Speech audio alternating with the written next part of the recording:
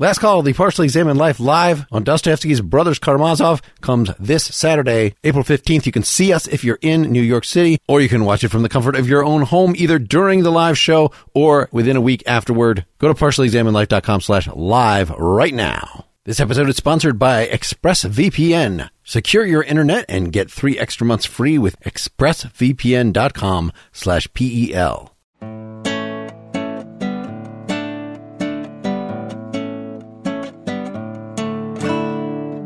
Hey, this is the Partially Examined Life, episode 314, part 2, talking about Mencius, or Mengzi, except we just said Mencius throughout, and our guest, Christian, called him Mencius, so I guess we're calling him Mencius.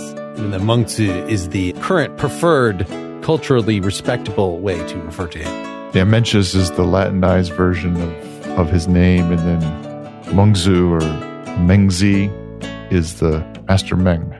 I did learn watching an actual Chinese professor talking about some of these, that the reason between the Z and the Z is because it's just Z, Mengzi, Mengz, full stop. So you got to put some vowel there. I think a schwa would make the most sense as opposed to Mengzi. Ah, thank you for the clarification. I don't know if we really put this guy in perspective. I think it was sort of implicit in part 1. We had our Confucius episode. People should definitely go back and listen to that. Or Kung Fu Tzu, as nobody in America calls him, I think. But maybe I'm wrong here. Maybe this seems to be changed all the time. We had to do, like the Tao Te Ching, the philosophical translation, the aims. So somebody would explain, because it's very aphoristic, it's very fragmented. But the great thing about Chuang-Tzu, as a follow-up to the Tao Te Ching, to Lao Tzu, and Mengzi, as a follow-up to Confucius, is that Chuang-Tzu and Mengzi actually write in a way you can understand. And I don't feel like we had to consult several different translations. I mean, there are certain terms like the Shin, meaning mind, but it also means heart. So it's the heart mind. Like, it's nice that we kind of already dealt with that in the Tao Te Ching, but I didn't feel like there was things that were just so bizarre in what I was reading in Mencius here that I need to see other translations. So we looked at, I want to say the Ivanhoe, but he actually just wrote the intro. It's the Irene Bloom. Yes, it said in the intro that she had health problems or something. The one that Christian was using, which one was that one again? Because I think that sounded better. This one is a little bit difficult to read, and the one Christian was using sounded much more smooth. It was much more informative about relationships. And in here, it's like reading a Russian novel where you have diminutives and that imply relationships, like between father and son. And the parts with all the names of people that, Mark's just like skip it after I'd already struggled through it, but he says he has the Hinton, so maybe he was reading the Hinton, and the Brian Van Norden. So I actually got on Audible the audiobook with Van Norden reading his translation, which includes traditional commentaries, he says, which is mostly this guy Jushi, who's very influenced by Buddhism several centuries later. But he was like an important person who, just like Mencius gave us the version of Confucius that everybody understands, Jushi apparently did that to Mencius. I didn't find the commentary that enlightening. As an audio reading experience, after having just done the Brothers Karamazov, it was not ideal because of this name soup. Is it better to follow Yang and Wu or Ji and Un? No. And just weird, quotes within quotes. There's a lot of things that make it not ideal for a listening experience. But on the other hand, I got to just get through the whole book to sort of see for myself, okay, which are the parts that are making my eyes glaze over and which are the parts that are really making me want to pause and think about something. We should get 2A6. We've mentioned sprouts, but we should. Yeah, to start with that. That was what I thought, because we said we're going to 2, 4, and 6, but the beginning of 2 is the worst of what we read in terms of just name soup. But yeah, 2A6 was great. Why don't we just read a chunk of it? None of these are long. So all human beings have a mind that cannot bear to see the sufferings of others. The ancient kings had such a commiserating mind and accordingly a commiserating government. Having a commiserating mind and affecting a commiserating government, governing the world was like turning something around on the palm of the hand. Here is why I say that all human beings have a mind that commiserates with others. Now, if anyone were suddenly to see a child about to fall into a well, his mind would be filled with alarm, distress, pity, and compassion. That he would react accordingly is not because he would hope to use the opportunity to ingratiate himself with the child's parents, not because he would seek commendation from neighbors and friends, not because he would hate the adverse reputation that could come from not reacting accordingly. From this, it may be seen that one who lacks a mind that feels pity and compassion would not be human. One who lacks a mind that feels shame and aversion would not be human. One who lacks a mind that feels modesty and compliance would not be human. And one who lacks a mind that knows right and wrong would not be human. The mind's feeling of pity and compassion is the sprout of humanness, Ren. The mind's feeling of shame and aversion is the sprout of rightness, Yi. The mind's feeling of modesty and compliance is the sprout of propriety, Li. And the mind's sense of right and wrong is the sprout of wisdom. Human beings have these 4 sprouts just as they have 4 limbs. I had started the whole thing off with the question, what is human nature? And apparently Confucius didn't necessarily think this, but Mengzi known, his most important doctrine is that people are fundamentally good because we have these sprouts, we have the potential. So you end up doing sort of a theodicy, like, well, aren't there people who are completely heartless? Well, but we all would have this reaction to the person falling in the well. We might not all like jump up and help the person, but we'd all at least have that feeling of sympathy. So that's the Humean starting point that you were talking about. Thus we're sociopaths. But to the extent we have a conscience, right? I think there's something really important here, which reminds me of the concept of acceptance and heart in our philosophy of law episode. In this case, he's saying this natural, compassionate distress at seeing someone in pain or in misfortune, but it's not just because you fear consequences, right? It's something that runs much deeper than that. We're talking about here about ultimately the way conscience is structured. If we were to use a positivist, something analogous to the positivist construction, it's because we fear the pain, we fear the sting of conscience. But in this case, we actually accept the norms. It's not like someone holding a gun to our head and saying, well, I don't want to feel guilty about this, so I'm going to do the right thing. It is the right thing. It's a norm that I actually accept. I see the norm as legitimate. I'm out on a bit of a stretch here because this is really more focused on the compassion. But anyway, I think these two things are linked. The moral imperative here is not just some kind of externality, whether it's fear of consequences from others, their disapproval, or whether it's just fear of my own disapproval. It even runs deeper than that. This word commiserating that's used, and I don't have any judgment of whether or not it's exactly the right word for the translation, but it does bring across the idea that it's in a kind of recognition and a likeness and compassion that's happening.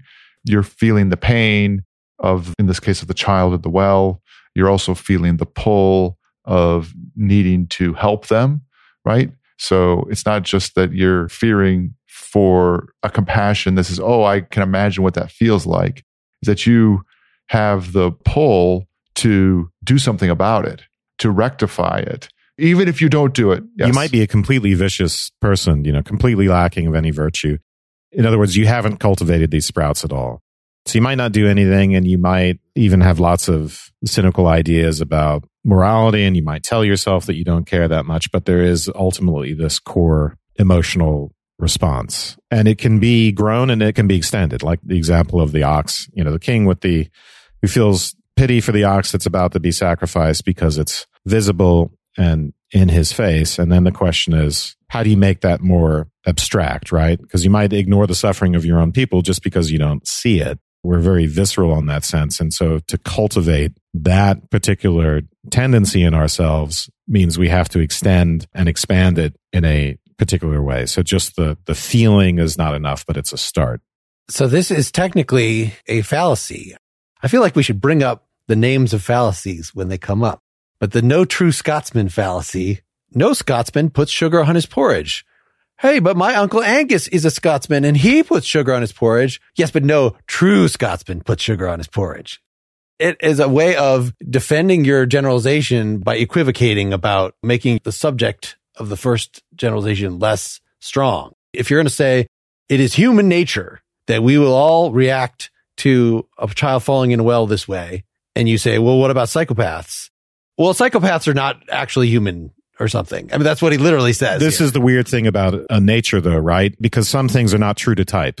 You can say human beings are bipedal, but pointing to someone with a leg cut off, that kind of counterexample, doesn't refute that, right? So you can't say, well, human beings are bipedal means all human beings have two legs. That's not true. But all things being equal, they would. So there's a natural tendency there. So maybe it's the case that you can find people who are completely sociopathic without any conscience. But the argument is that whatever sprout of that they had as a child was quashed. It would have grown. Its growth is as natural as water going downwards. But someone put a dam up. Someone perverted it, distorted it. We have different criteria for wanting to maintain that a sociopath is a human being. I would submit that you get into a slightly different argument. Maybe your point, actually, Wes, about it, no matter how dammed up it would be, you wouldn't deny that they had that aspect to them. Yeah, you could say there is a disposition there that's completely unexpressed, right? In the same way that someone lacking legs, it's part of the genetic blueprint, it's part of the normal development, all that stuff. So that's an all things being equal clause or ceteris paribus. If you're talking about triangles are just true to type, and you know that anything you assert about the essence of a triangle is gonna hold. But a lot of things about that we want to talk about the essence or nature of don't work that way. So we'll find counterexamples to their nature. Apples aren't true to type. If you have a sweet apple and you take its seeds and grow it, it won't necessarily grow an apple tree that grows sweet apples. What is the generalization that you would be making that would then, I'm not sure I see. Well, I'm just giving a biological example of this true to type business, but I think what Wes is talking about is, well, giving an example that triangles are true to type. All triangles have certain things that are always true about them. Whereas if we start talking about something that's true, things that are true about all human beings, it doesn't mean that they will manifest all of those things in the same way all the time. Whereas a triangle will always have, every triangle will have 180 degrees worth of angles in it, no matter what. So what would we say about everybody has the potential to be very evil? So you could have sprouts of that. I'm thinking about in those later Star Wars movies where the guy is killing Han Solo, his dad, spoiler, and says, thank you. I was able to, that this was one of the things he had to overcome. He had to get rid of the filial piety in order to truly actualize his, so it seems like Mencius is going to want to rule that out, that's not in human nature. It's not that human nature could go any which way and has multiple avenues of potential legitimate growth. There's only one. One theory would be, well, we have these two internal tendencies, one towards good and one towards evil, and then we could cultivate one or the other. The other model, the Mencius model, is that there is only one internal propensity in us, and that's towards goodness, but it can be thwarted, something like that. Corruption is not going to be a fundamental tendency, but it is a possibility that can happen, right? So 6A4 and 6A5 get into this external versus internal thing. It's a weird section because I feel like Mencius's position against this guy Gaozi is just that your distinction between internal and external doesn't make any sense.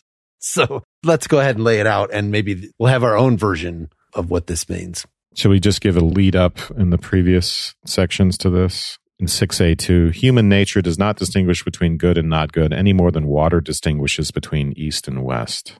According to Gaozi, the opponent. To Gaozi. So I gave two different theories for this, but there's a third, which is just that there's no internal propensity towards either, right? But Mencius' reply, right, it doesn't distinguish between east and west, but it does not fail to distinguish between up and down. The goodness of human nature is like the downward course of water. There's no human being lacking in the tendency to do good, just as there is no water lacking in the tendency to flow downward. Now, by striking water and splashing it, you may cause it to go over your head, and by damming and channeling it, you can force it to flow uphill.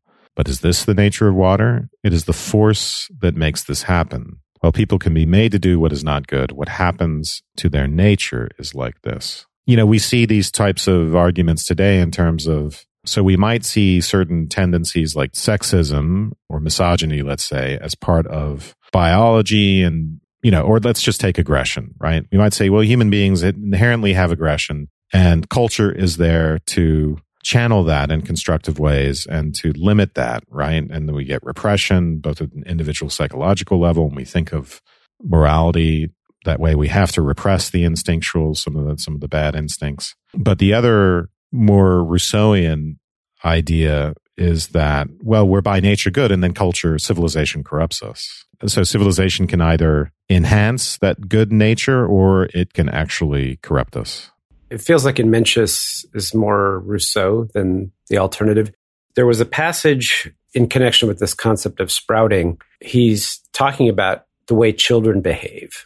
A child who's nourished appropriately and tended to is not going to be, and I'm talking about like when they're very, very young, is not going to be aggressive. They're going to be, I don't want to use the word compassionate, but the instinctive response in the parent-child relationship is care and tending and attentiveness and so on. And so, if you tie it to this notion of the familial model being the root, then there's the familial bond, there's a developmental bond. And if you cultivate that appropriately, you should expect to see respect, compassion, and so forth. And if you thwart it, then you expect to see disrespect. But I think that's where the normative piece about the way this is structured comes from.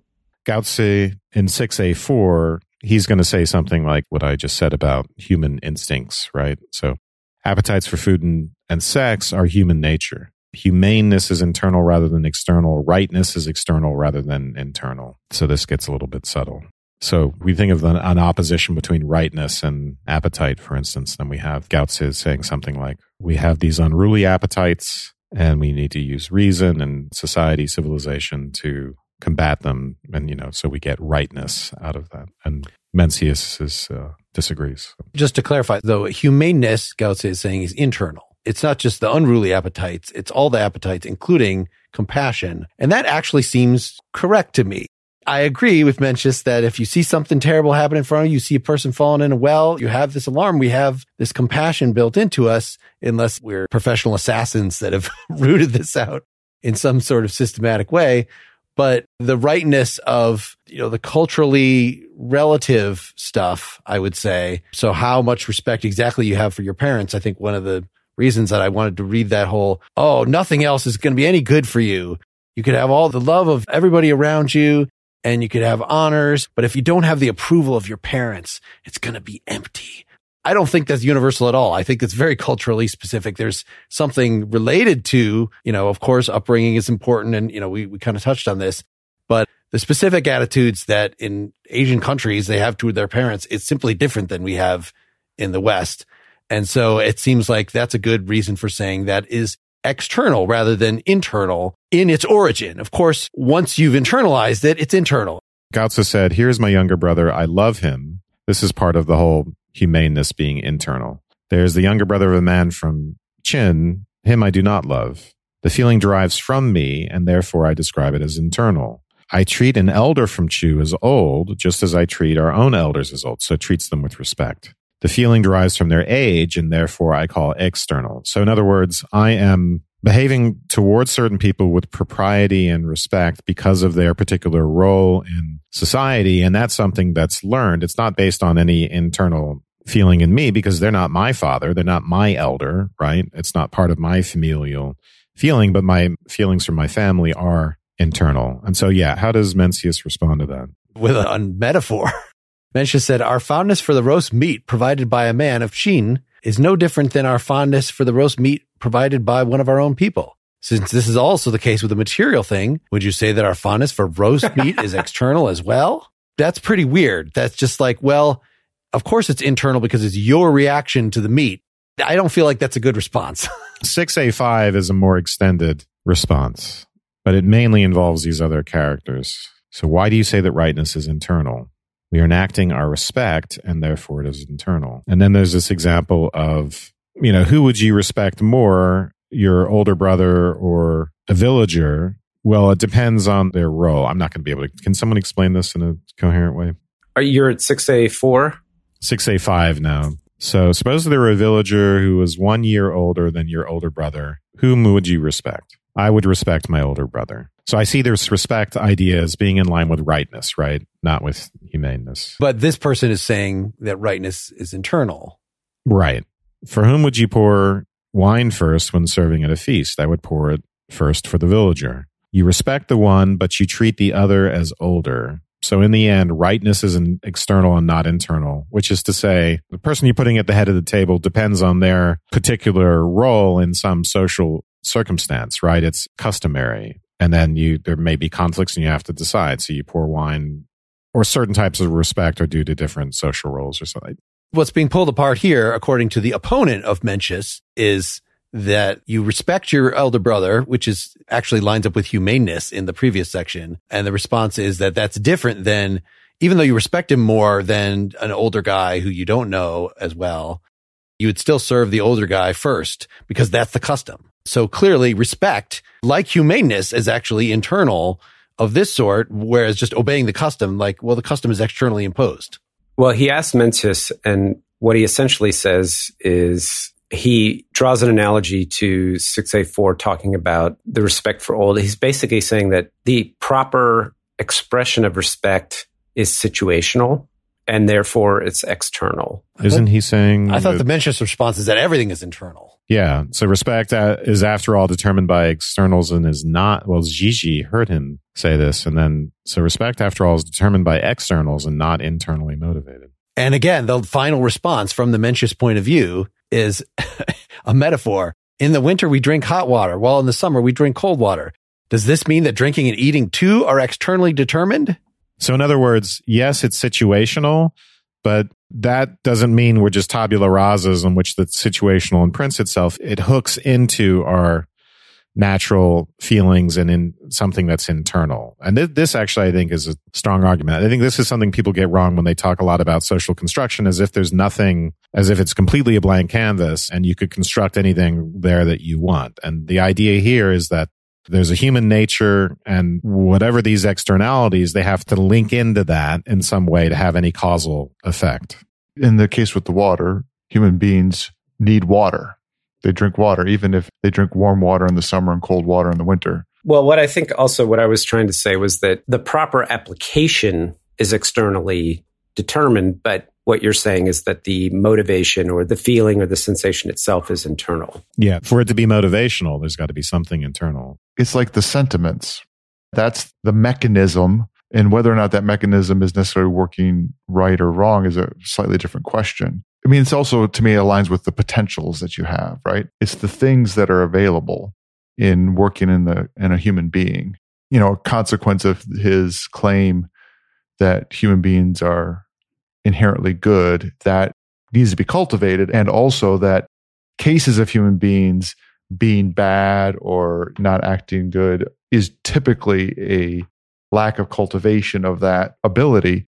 Similarly, the best rulers will cultivate benevolent action with respect to their people they're ruling and be concerned with their flourishing, because that is tying into the way in which human beings are. I think that he would go so far as to say that. And that in the cases where things are going badly, people are suffering, the state is failing to thrive, all those things are related to him. And that all comes down to you are going against, now this is a kind of Western way to put it, you're going against your human nature and the nature of human beings by those activities in your political arena, and where you're trying to force people to act certain ways, you're using violence in order to suppress them or to make them do things. All of those are against their inherent human nature and in the way in which human societies work best. They aren't in the way in which they work. And when you go against that way, then things don't work well. Let's stop for some sponsor talk. Now, whatever your political preference is, you should agree that everyone should have the right to express themselves freely. But this is not necessarily the attitude of the big tech monopoly. To fight back against big tech's control of the internet, try ExpressVPN. Tech giants make their money by tracking your searches,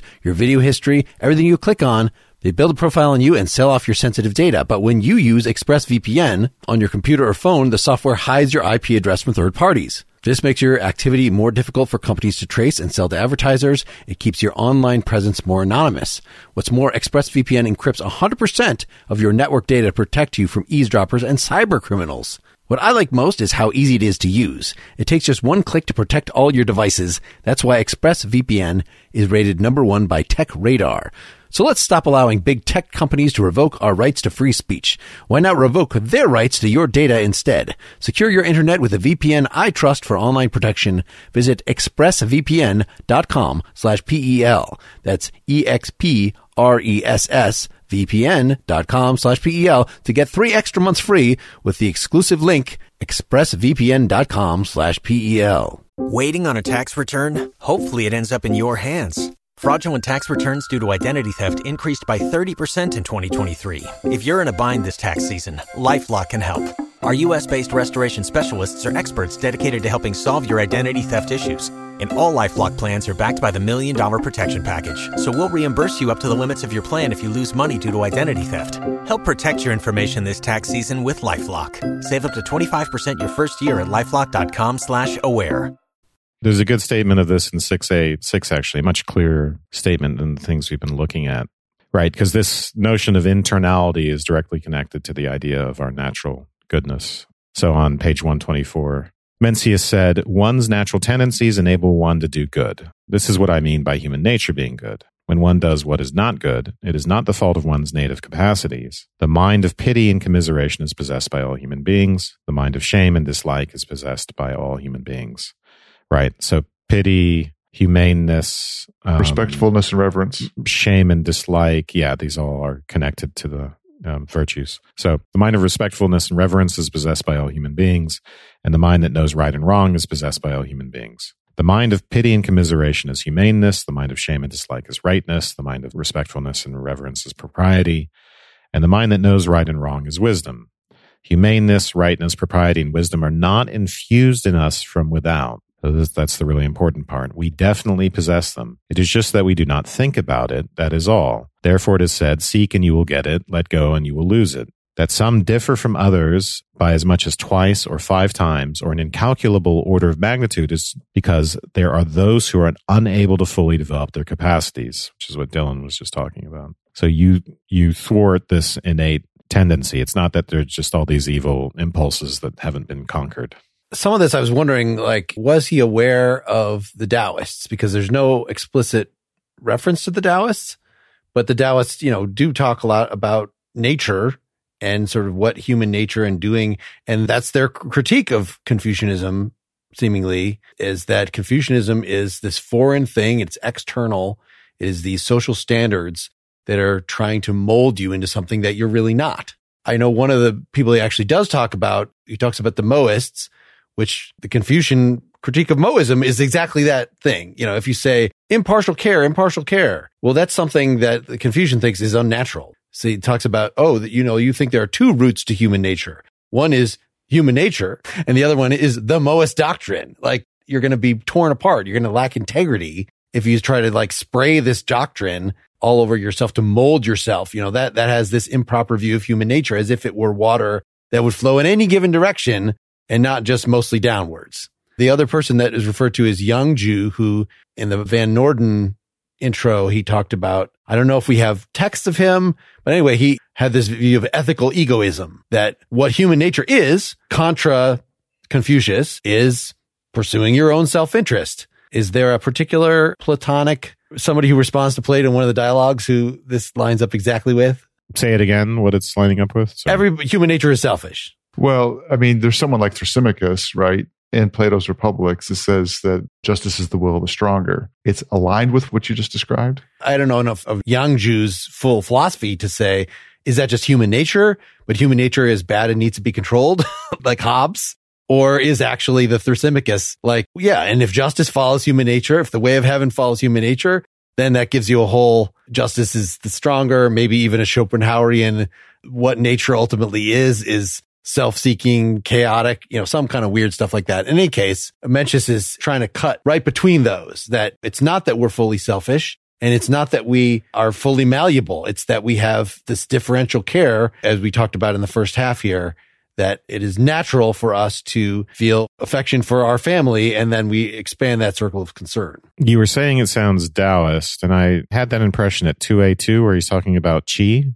He's talking about it politically at first, but when the will goes forward, the qi follows it. When the will is unified, it moves the qi, whereas if the qi is unified, it moves the will. And then the qi is consummately great and consummately strong. If one nourishes it with uprightness and does not injure it, it will fill the space between heaven and earth. The qi is the companion of rightness and the way, which is Tao, right? In the absence of which it starves. It is born from an accumulation of rightness rather than appropriated through an isolated display. If one's actions cause the mind to be disquieted, it starves. I therefore said that Lao Tzu did not understand rightness because he regarded it as external. Maybe this differs from Taoism in the sense that there's the emphasis on cultivation, which might be through ritual and propriety, right? Where the Taoists would want to say, actually, you just got to let go, man, be non-coercive.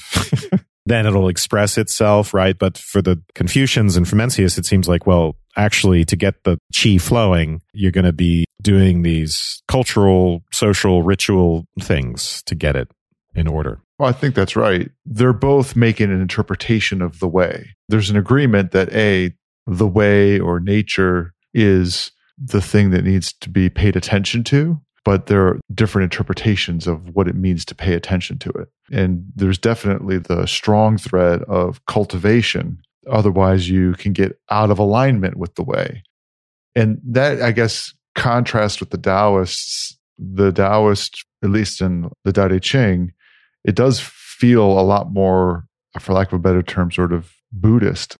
You need to remove obstacles, remove things away, akin to a kind of emptiness or emptying of the things that get in the way of following the way, as opposed to positively cultivating one's potential to follow the way. So I found it's in the intro to the Van Norden translation. I remember talking about qi since we threw this out here. Qi is not a concept that's talked much about in this book, and I didn't think it was in the Tao Te Ching either, but it's a good way of highlighting how different their conceptual scheme is from what we're working with. You know, it's been rendered in various ways, including ether, material force, and psychophysical stuff, but there's really no adequate translation.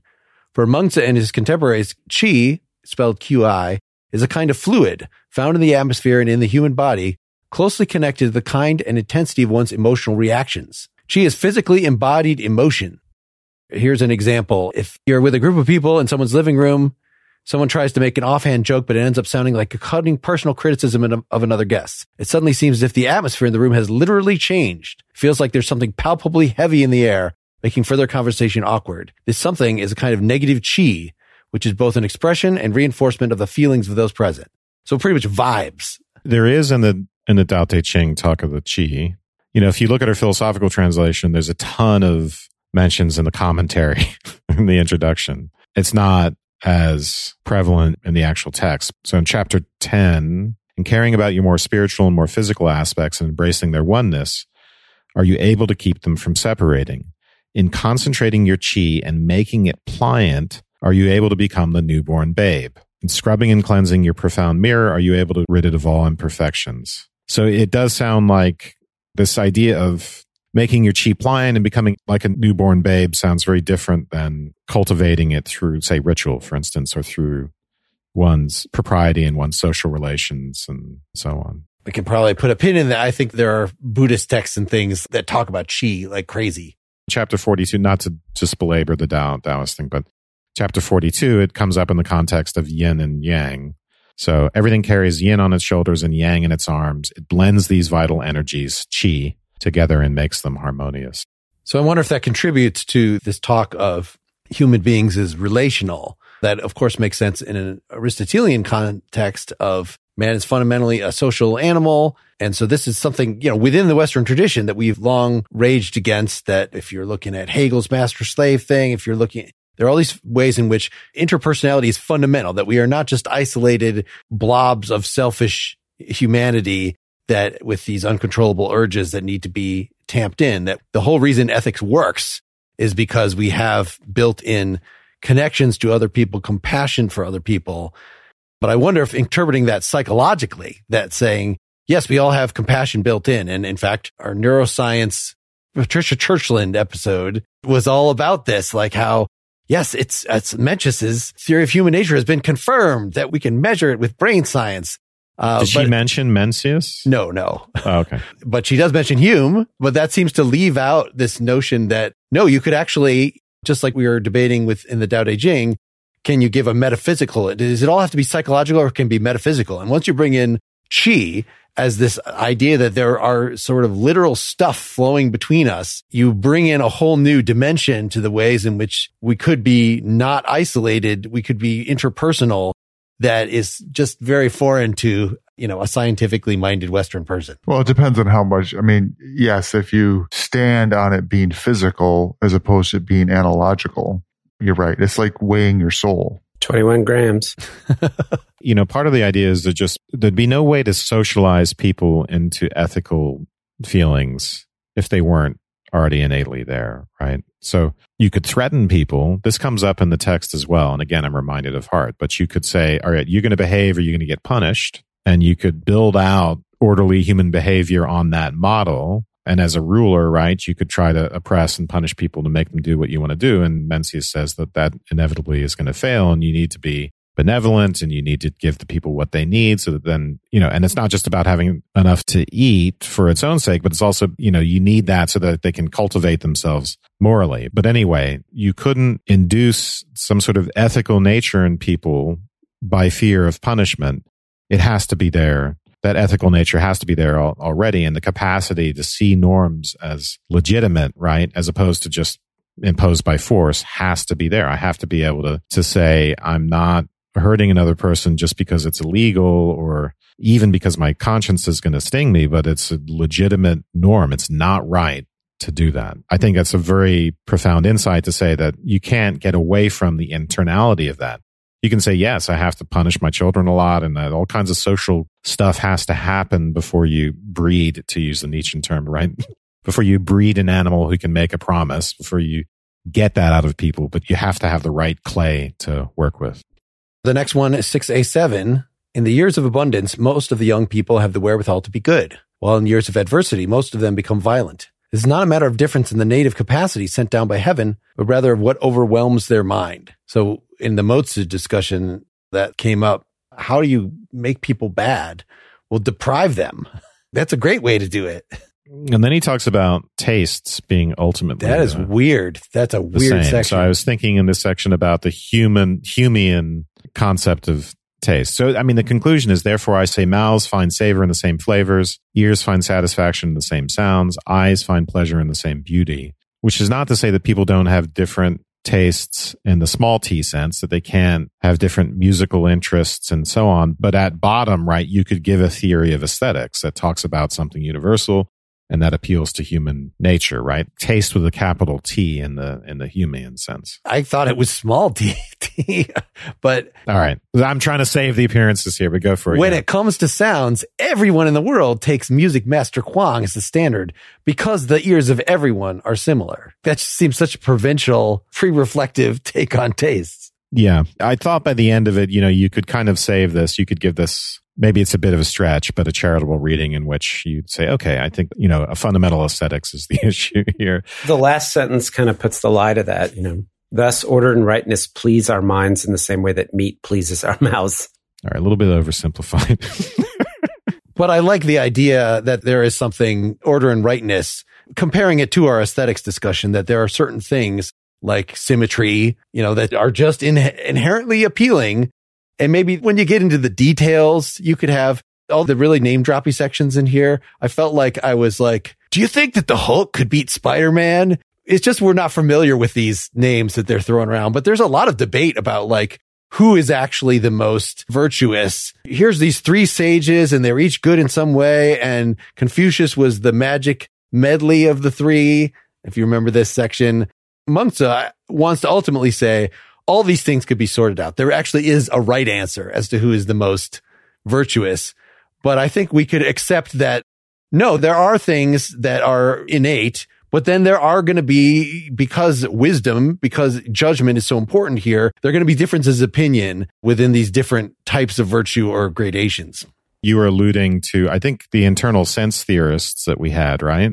There's a reason why the metaphor taste, and aesthetics came along a little bit later, that word from the German tradition, but the word taste was all the rage, and it really rested on the idea of internal sense theory in the sense that it's not just something rational, it really is something visceral, which is very similar to what Mencius is saying at the end of this section, right? If it's like meat pleasing our mouths, which is to say, it's not like we have something on our face, right? A physical sensory apparatus that gets at the aesthetic, but nevertheless, it works a lot like that. It works like that for all human beings in a very similar way, just like every human being is by the structure of their tasting faculties. Even if they're a vegetarian, they would find something about the umami of roast meat attractive. If you say, I'm a vegetarian, I'm disgusted by meat. Well, you've been warped. Everyone in the world finds this. Well, you're off in your own world. You've been warped. What I'm saying is that you are resisting, and maybe rightly so, a kind of natural tendency in yourself. I'm just saying, just like human beings, water flows downhill, roast meat smells good. I mean, even if you don't want to eat it, Man is good, and so is roast beef. I certainly think I agree with that. But Mark, going back to your previous point about the sages, there's a reference in, I think it's the Stanford, whoever wrote the Stanford article mentions that, he's talking about the three sages who had cultivated different virtues. I don't want to say they cultivated different virtues, but their excellence was in three different virtues. And as you said, Confucius somehow brought them together in the sense that he was timely and that he knew how to apply any of those virtues in exactly the right situation, I think is the implication.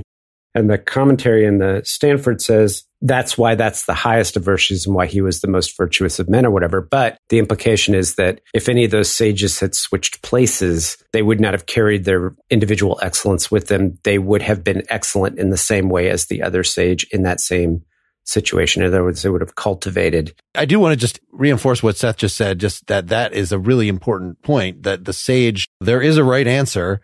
All the sages would act the same.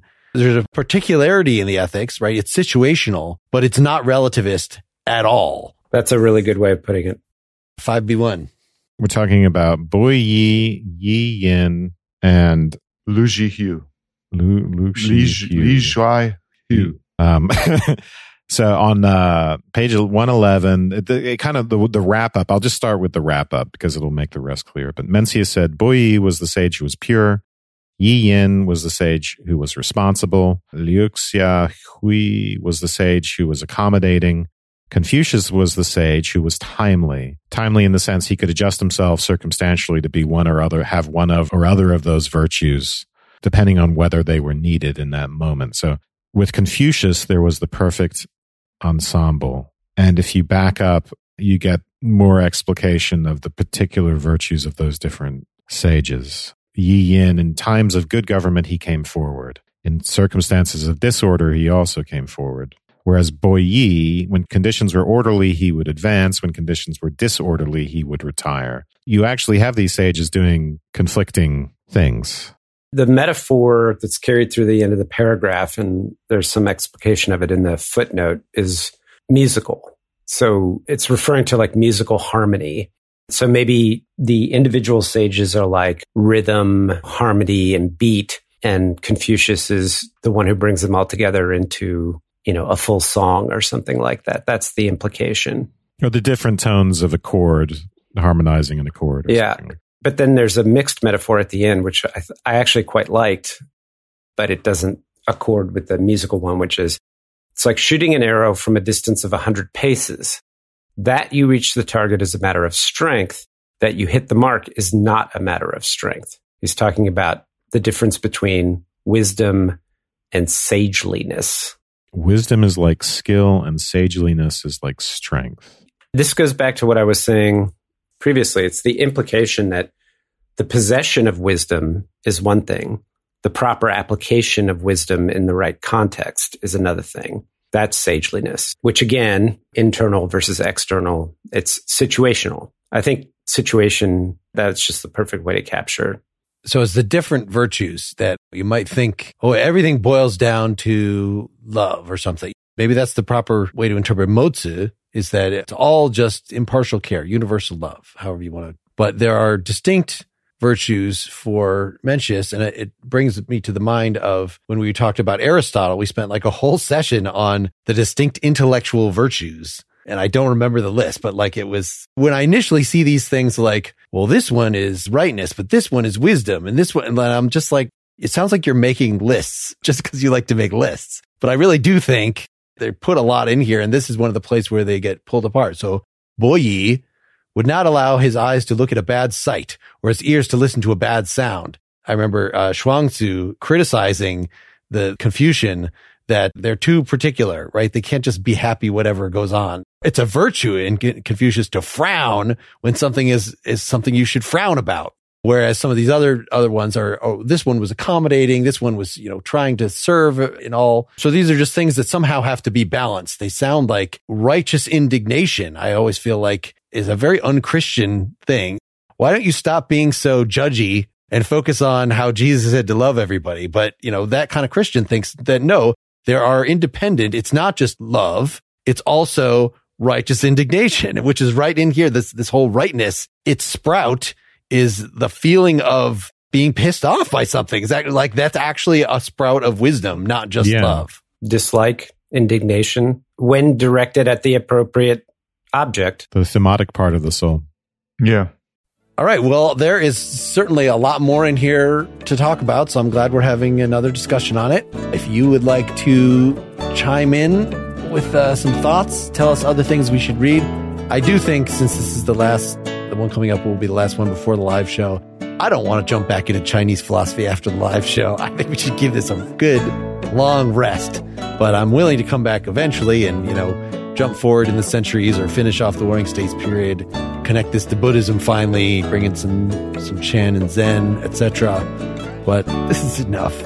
Feel free to reach out to us, PL@partiallyexaminedlife.com, or through our Facebook or Twitter or the contact form at our website to let us know what you'd like us to read next. I think After the Brothers Karamazov. Yes. Discuss April 15th, New York City, partiallyexaminedlife.com/live for tickets. Cool.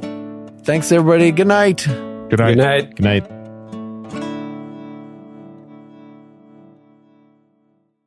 Waiting on a tax return? Hopefully it ends up in your hands. Fraudulent tax returns due to identity theft increased by 30% in 2023. If you're in a bind this tax season, LifeLock can help.